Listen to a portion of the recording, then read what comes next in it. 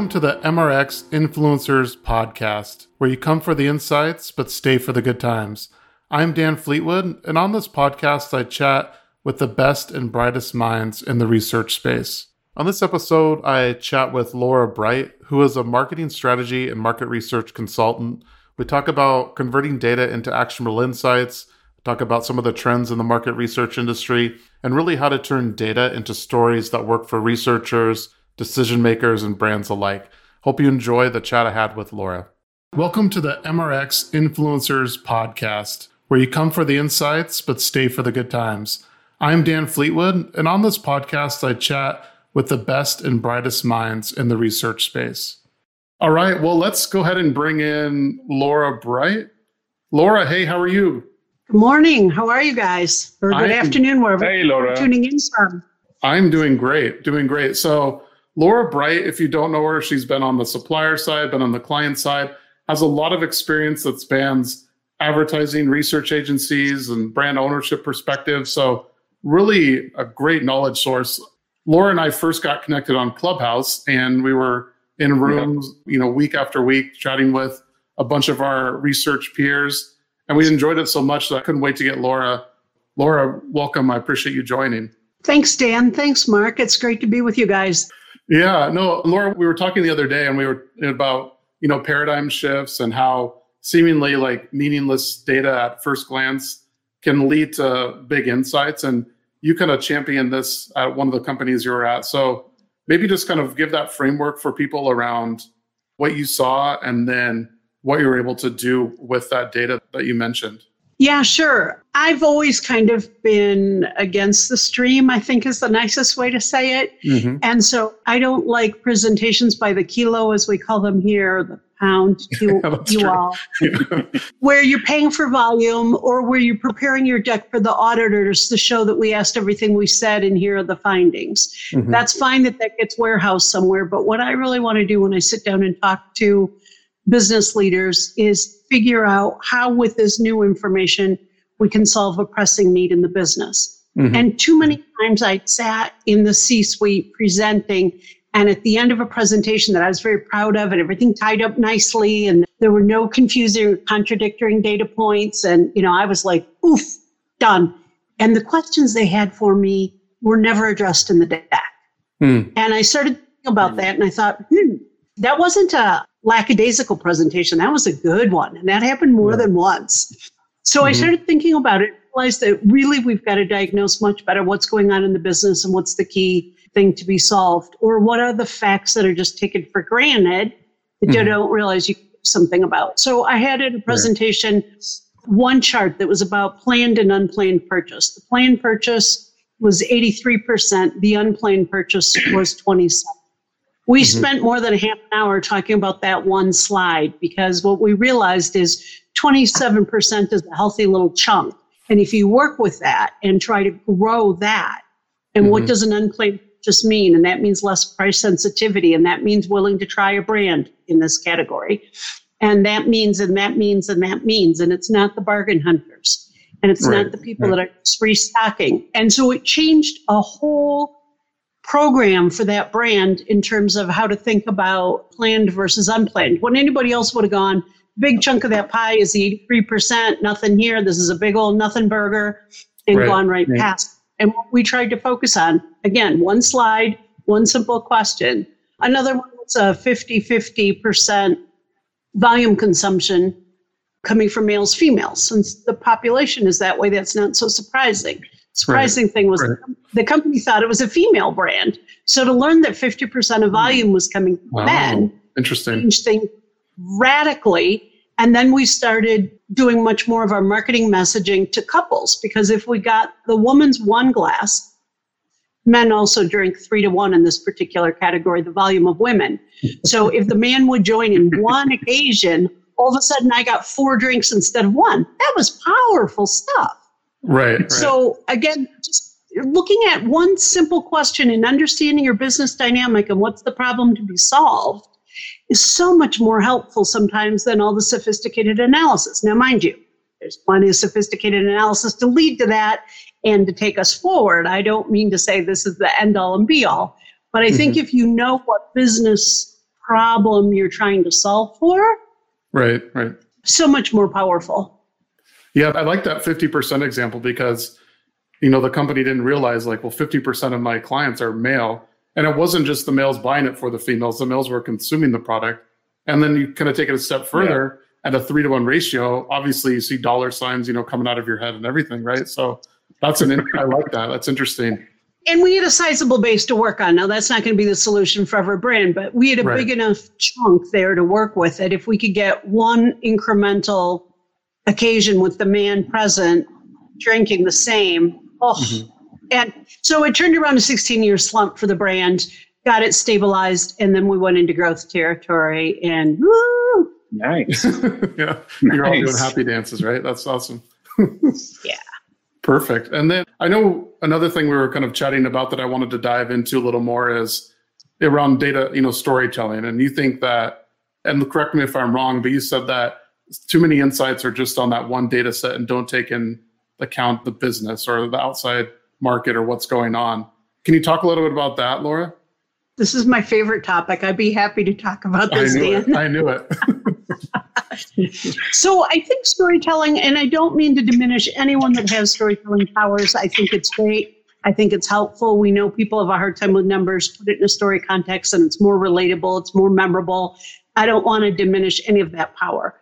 But I think we are doing ourselves as an industry a disservice when we focus so much on the storytelling, because the storytelling tends to deal with that particular data set, as you said, Dan, or maybe even building across several. But it's looking at your data and saying, what can I bring to this client organization, or even if you're internal, and tell them a story that they didn't know before? And maybe there'll be a little spark of something in there. Right. And really, as I was saying in my previous examples, we're here to solve business problems, not to tell a cool story. Let Disney do that. Right, Disney. So yeah, they have the formula down, don't they? Yeah, they do. And, and it's a good formula and it's a proven formula. But what we need to do really is each individual case, again, what is the business problem to be solved? And often brilliant storytelling, and I've been in the room for a lot of brilliant storytelling, it illuminates something in a motivating and exciting way, but it doesn't necessarily connect it to the business. And I think that we really have to go back to what is the business question that we're here to solve? Do I have a retention problem? Do I have a repeat usage issue? Is my brand packaging failing? Whatever the question may be, but it's really, really understanding.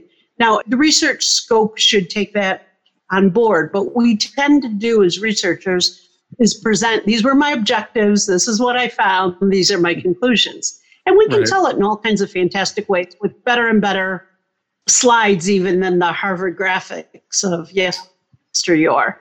But really the business, what they're looking, that's not just the business problem, that's also who are the decision makers. So like I talked about these times where I've been in the room and they come back to me and they say, Laura, what we really want to understand is this. And it's never anything that's in my deck or even contemplated in my deck. And they want to have a frank conversation. And that depends on who they are, how risk averse they are, how much money they have in their little slush fund for this quarter or for this fiscal. And it all has to do with the business too that's trying to be solved and what other problems are. If you've got a huge CapEx expenditure, really, some of these things we're presenting aren't going to change writing on the wall. Yeah. So being really cognizant, and I see us so eager to run because we're always, have fewer and fewer setup days at the beginning of a project. And we just run with what we're given. We might ask a couple questions, but really probe and diagnose. What are we trying to learn here? What are the bigger issues? Where does this fit in the scope of things? And then your research, even if your research is already underway, understand that before you get into present. And it makes such a huge difference. You can have the exact same numbers, but tell it in a more compelling and convincing and persuasive way. How can researchers get better? Is it better understanding the business it needs up front and then tailoring the research? So sort of like beginning with the end in mind? Or do you think that it's just a skill that you have to acquire and kind of dig in over time, or some people are better at it than others? What would you say, really, how can researchers kind of get better at this skill? Well, there's a bunch of things in there, Dan. I like everything you said, but what I would add to that is if you can be a researcher in the room when it's not just the marketing department and you're really hearing how the business is questioning and probing things, you get better at understanding what the big issues are. Don't listen for your project, listen for the business understanding. And the more you can be in the room for those other conversations, the smarter and the more sensitized you become to what people are looking for. It's also about the relationship, quite honestly, outside of the presentation day. Sure. And understanding what their struggles are. And I think as a tactic, what I like to use is having researchers amongst each other sit down and really grill each other. Like, get your supplier partner, if you're on the client side, grill you. And why is this? And how will this make a difference? And what do you think could do here? And will any of this make a difference? And then client side, question, your supplier partners and say, hey, why are we doing this? How is this going to make a difference? How can we lift? Point. Yeah. And I think it's kind of dynamics. It's almost like the old-fashioned in the office pilot, except what you're doing is probing deeply on why are we doing this? Yeah. No, I think you made a good point there. I think the onus is on not only the researcher, but also the company, facilitating or needing the research to better explain what they're looking for up front, rather than, spending loads of money on the data and then getting it back like, well, this doesn't even answer the questions that we wanted. So I think having that understanding is key. So I like that you mentioned that point.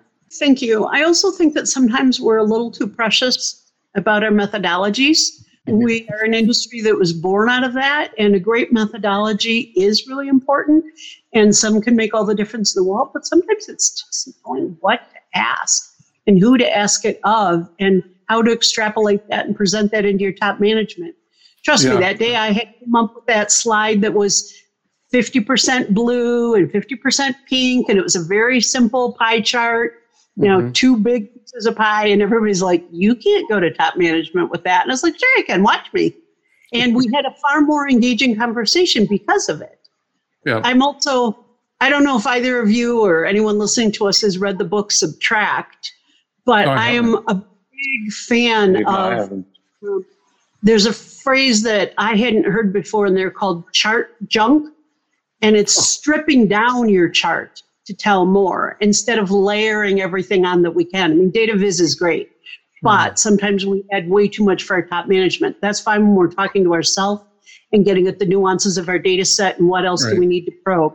But really, when you go into top management where they're focused on the decision making, they don't want to feel stupid. I need 20 minutes to understand this chart. They want to. That's a good point. Yeah, that's true. They want to understand it, know what to do instinctively when they see it and they get it. And I think sometimes we're showing all of our degrees and our letters after our last name, sometimes a little more than behooves us in the business world. Yeah, no, I think that's an interesting point, because a lot of the top executives or anybody doesn't have a lot of time to digest a bunch of content, right? So quick, easy to access graphs and analyze, I think, are key. It kind of brings me back to a point that I've been wondering lately, in college, I had to write 10, 12-page papers, but now everybody wants things on one page. So I think maybe I was getting prepared for the wrong skill there, but that's a whole separate conversation, I think. But it's important. And I think also within company organizations, they have their standard formats at how they look at data, but that never matches up with what we're coming to show on any ad hoc or even on any continuous project. And so it's not that they can't understand it. Absolutely. They're very capable, and we are of explaining it. The problem is that as soon as I look at it, I'm drawing conclusions. So let them be the powerful ones instead of the ancillary ones. Yeah, that's interesting. I'm going to read that book, Subtract. That sounds interesting. Yeah. It's a little academic, but the principle of it I find very empowering. Got it. No, that makes sense. Tim is baiting you a little bit here, Laura. He said, how do you feel about the NPS question type? I think this goes back into some conversations that we had in the clubhouse room. So I couldn't. The research round up, yeah, I saw that and I couldn't pass it up. So. Hi, Tim. Thanks for the question. You know this will wind me up. We should have started at the top with this because there's so much to say. I know. I don't like it at all. I don't think it's helpful to business at all. Oh, what are the reasons that I could do briefly? Just suffice it to say that I've never seen a case where it's been helpful, and I've used it across a lot of categories. And I think it's just a score because we can, and not a score that helps us figure out, now what do we do? And is this a good thing or a bad thing? So, I mean, I've had brands growing hot with the low NPS because they didn't have enough general awareness. They were growing organically very well.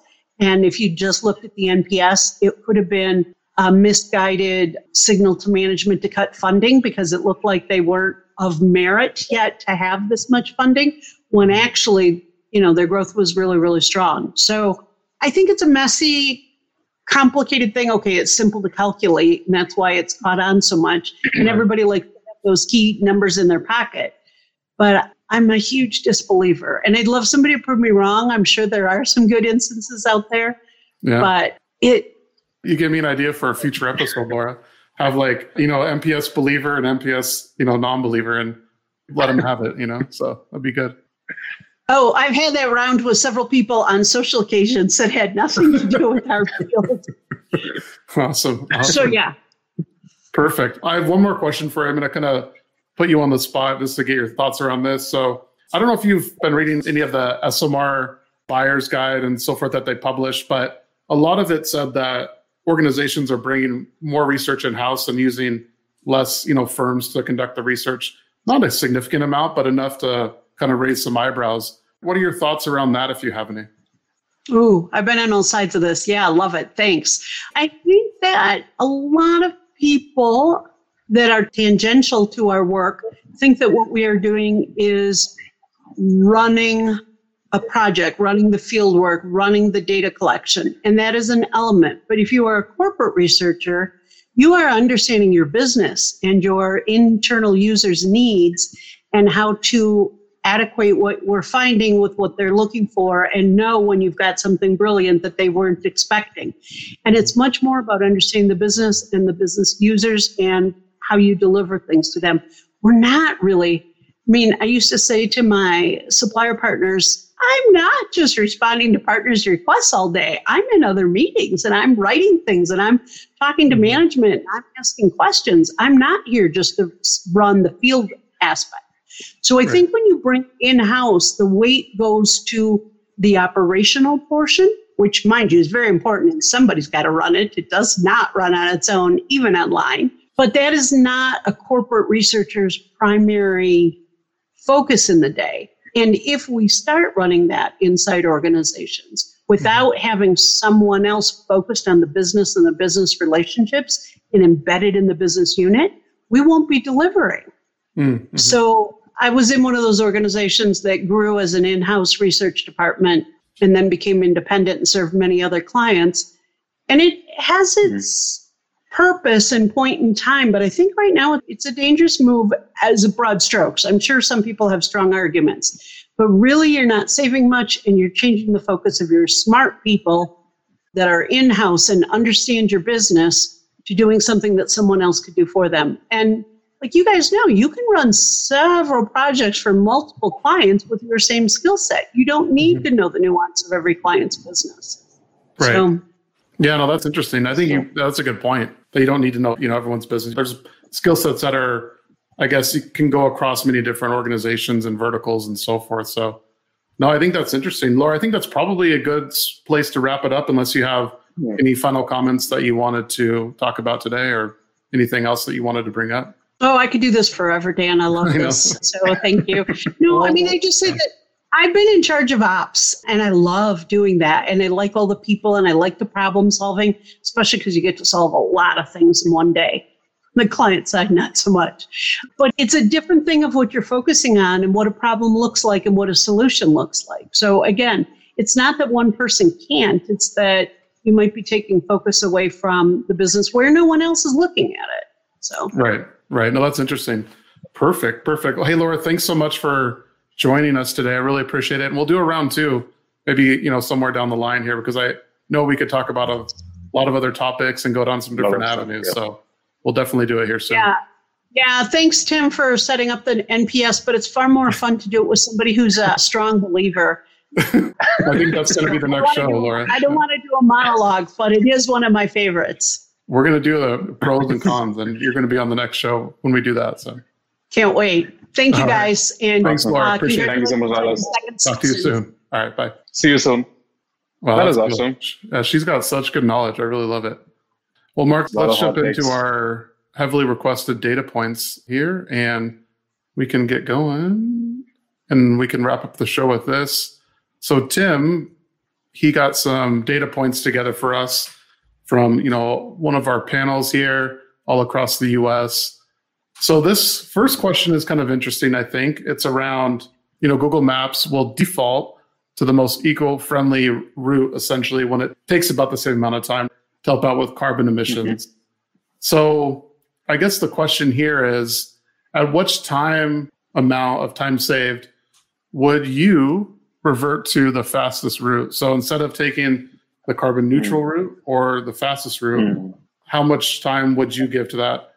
I think that's very interesting. Let's see, 5 to 10 minutes seems to be winning. And I think I'd probably fall in the same bracket. I mean, I want to be mindful of the environment, but if I've got to get somewhere, I've got to get somewhere also. So, yeah, well, that's true. I think for me, it would be, do I have time, right? Or not, right? If I'm up against the wall and I need to get somewhere, I have to be there, then I probably wouldn't. But, sometimes like the scenic route isn't too bad sometimes, So and I think that's probably what a lot of these, carbon neutral routes would be. So it's interesting. Mm-hmm. I like that they're thinking that way. This next one, so Uber can now track your flight. So basically a ride is ready for you when your plane lands, right?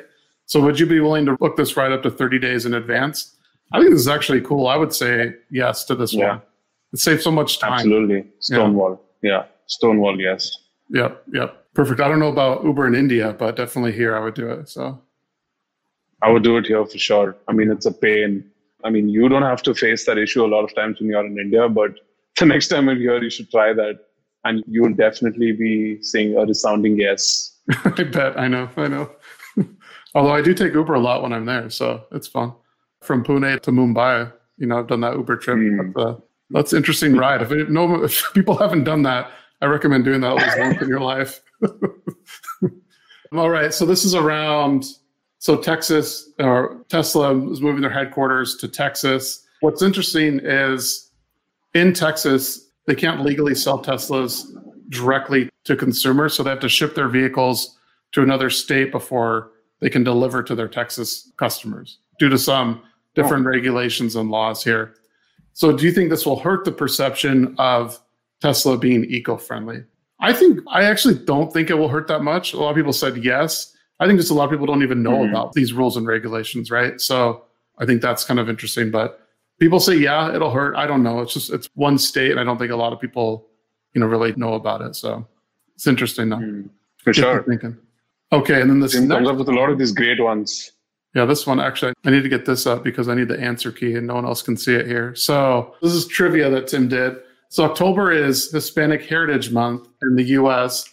What 5 countries celebrate their independence on September 15th? So I have the correct answers here because Tim was nice to give that to me. Otherwise, I would have to give that to you at this one.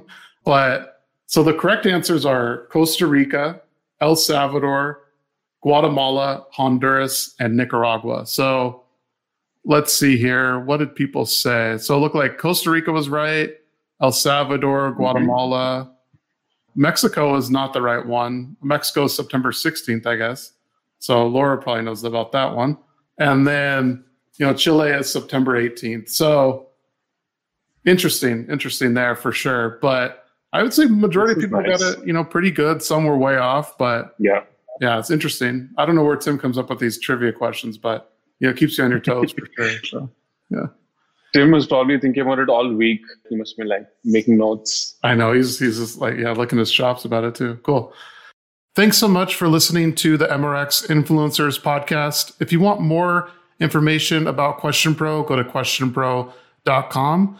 If you want to follow me, feel free to do so on LinkedIn or Twitter.